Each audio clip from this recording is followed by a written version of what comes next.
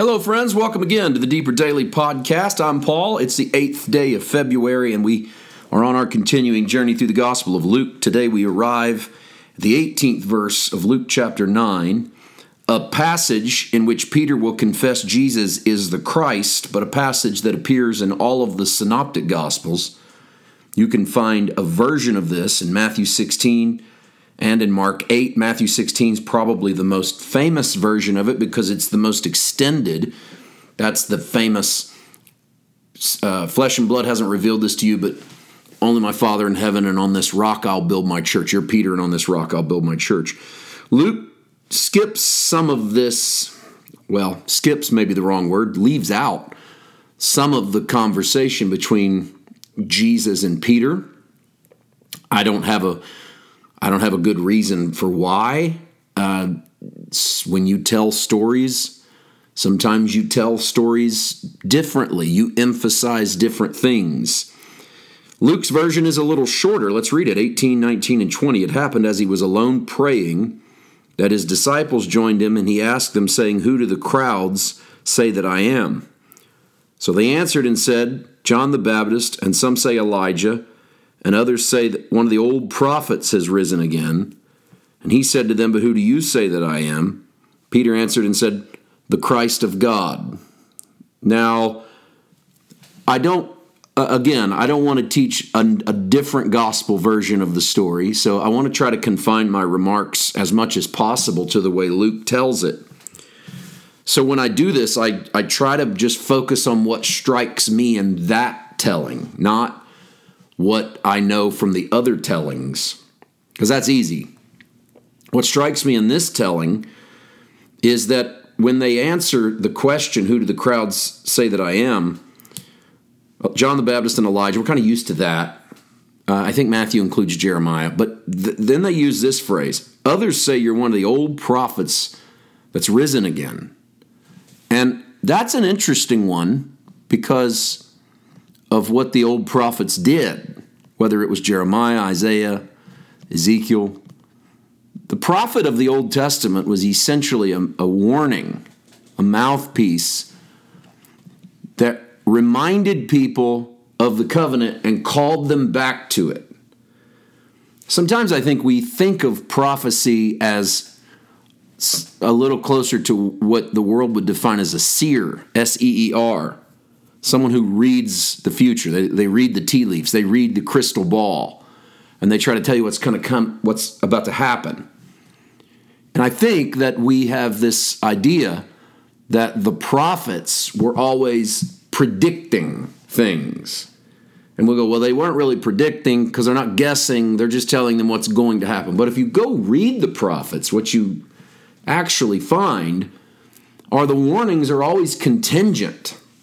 It's not as if the prophet says, in 6 months, God's going to do this. No, the prophet would say something more along the lines of, if you continue down this path, doing what you're doing, this is what's going to happen. But if you change course here, this is what could happen.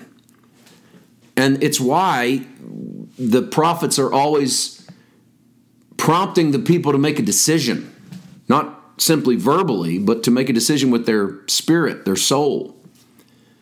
So the prophet is pulling the people back, reminding the people, here's what's been promised to you. Here's what's been guaranteed. Or you could say it this way. Deuteronomy says it well this way. Here's where the blessing lies. Here's where the curse lies. Now, the New Testament defines a prophet as someone who exhorts, who uplifts, who builds up the hearer, and that if they don't, then that's not a prophet. But why is that? Because they're doing the same thing.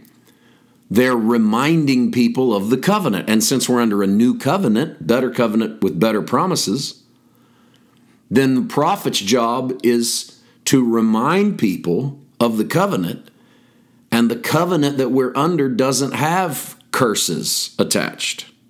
So New Testament prophecy is different. Now, why am I bringing that up? Because it's interesting that they thought maybe he was an old prophet raised from the dead, it tells me that, it gives me a couple of ideas. Number one, that maybe they saw in Jesus a reminder of who they should be.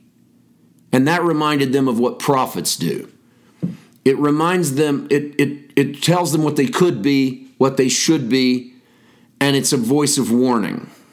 And maybe they see that in Jesus. But I also have another thought, and I actually lean to this one a little more. And I don't always tell you which way I lean, but I will in this one. I actually lean to, I'm not sure they understood the role of the prophets and then the role of this prophet.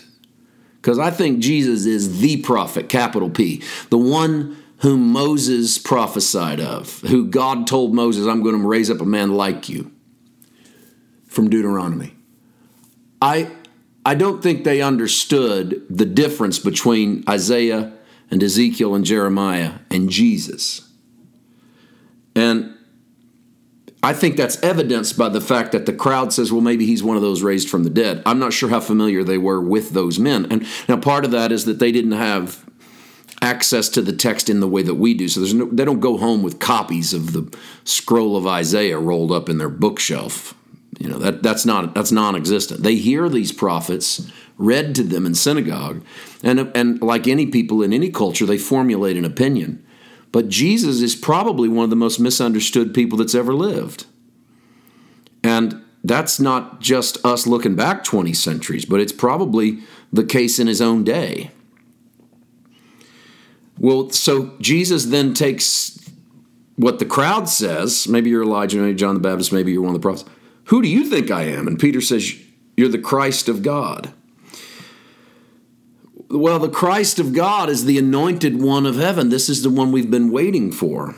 And again, we leave out what Matthew tells us in this spot just to concentrate on Luke, who then has Jesus in verse 21. He strictly warned and commanded them to tell this to no one.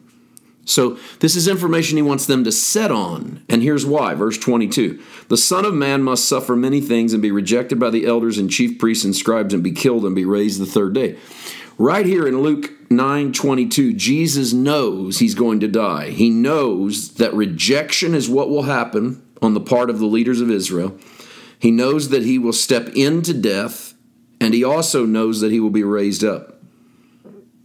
At what point in his life did Jesus know this? We don't know that.